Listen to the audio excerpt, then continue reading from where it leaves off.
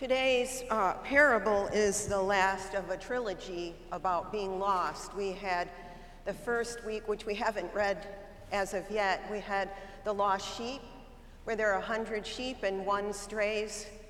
So the farmer goes to look for the one, leaving the 99 behind. The other is the parable of the lost coin, where, as we know, the widow loses a coin and frantically cleans her house. And when she finds it, she celebrates and rejoices. The third one is a parable we know so well, the prodigal son. And the quote that came into my mind when I was thinking about this sermon was from Anna Karenina.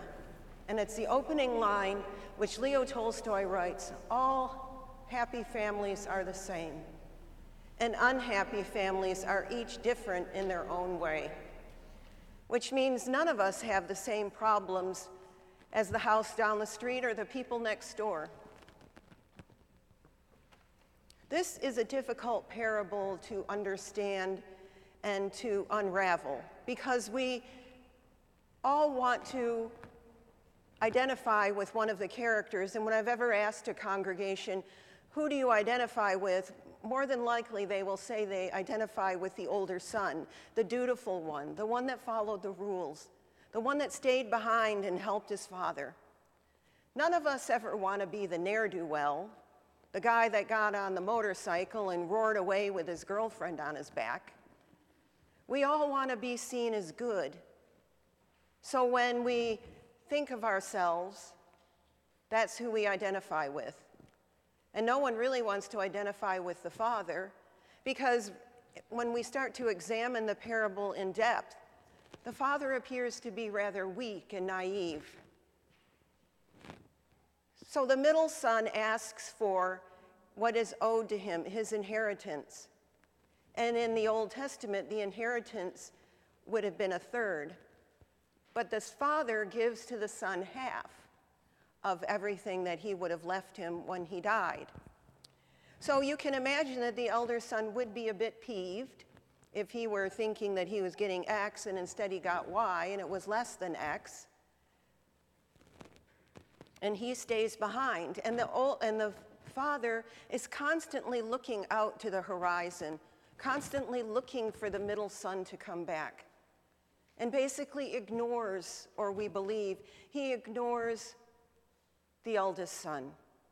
I imagine at night it's very quiet in their house. We hear nothing or read nothing about a mother figure. The father is so desolate and so upset that the middle son has gone away.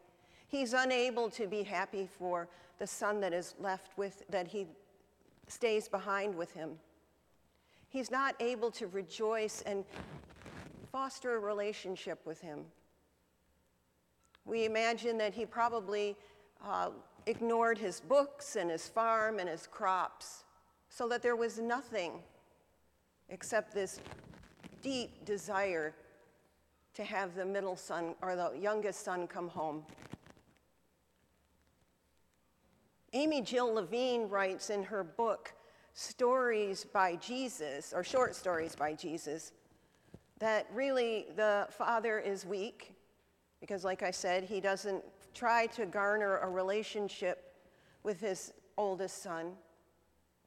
And when the son comes back, he's just a new man. He's suddenly recreated. And imagine being the eldest son, always wanting that praise, always wanting to be told, "Thank you, you did a good job today," or "I'm glad you're in my life." Amy Jill Levine writes that the middle son is conniving. And when he returns, he has rehearsed this story. "I will go and tell my father that I'm really sorry. But I'm not really. I'm only sorry that I'm hungry and that I've run out of money. I'm not sorry that I've left everything behind." She also says that that's very typical of what Pharaoh did with Moses and Aaron. He kept apologizing, hoping that the plagues would leave him. And of course, they didn't. So we have a conniving son, a son that's nursing a grudge, and a father that just doesn't seem really very with it. So when the middle son comes back and there's this giant party, understandably, the older son is incensed. I imagine that when he gets in front of his father, his face is purple with rage. He's so angry, there's spittle coming from his mouth. And he tells his father, "You've never even thanked me." We can all understand how that feels, to do a good job, to be responsible, and not even be thanked for the work that we've done. To be appreciated is really what it's all about. There's nothing that the father can say to the eldest son that is going to make amends. I don't think there is a happy ending to this story.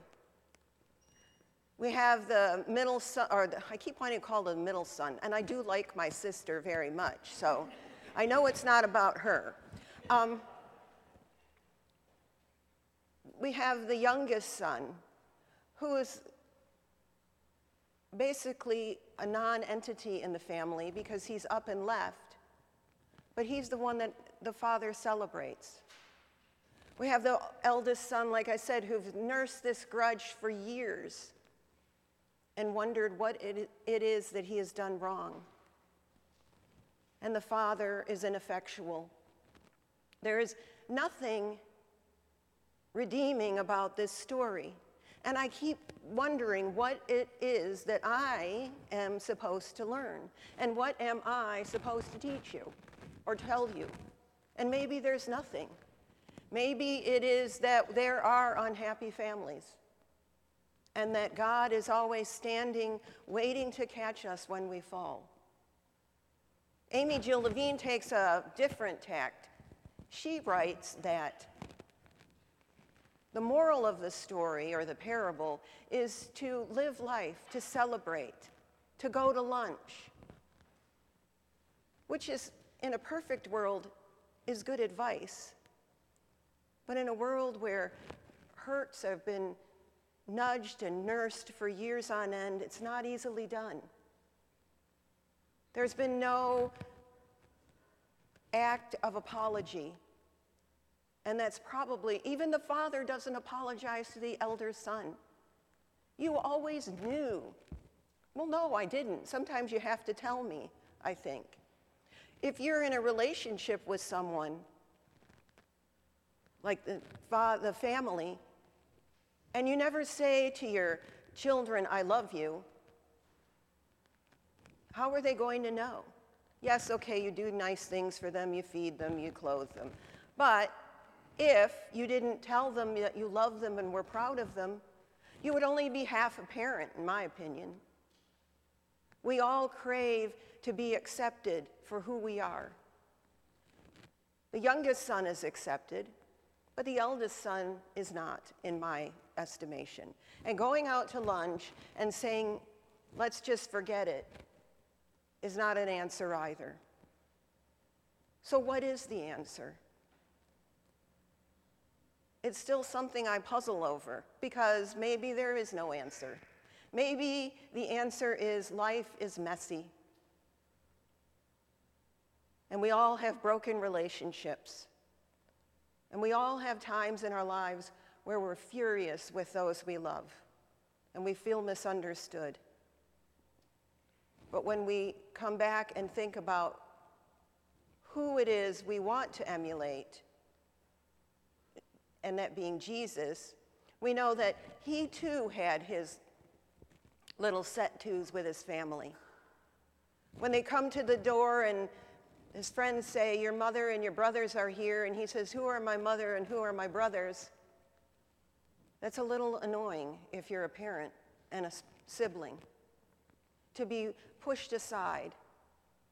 So maybe the moral of the story is, as A.J. writes, celebrate, get together, have lunch, but also have the other side of that. Work to make amends. Work to say you're sorry. Work to tell those that are your family and your friends that you love them.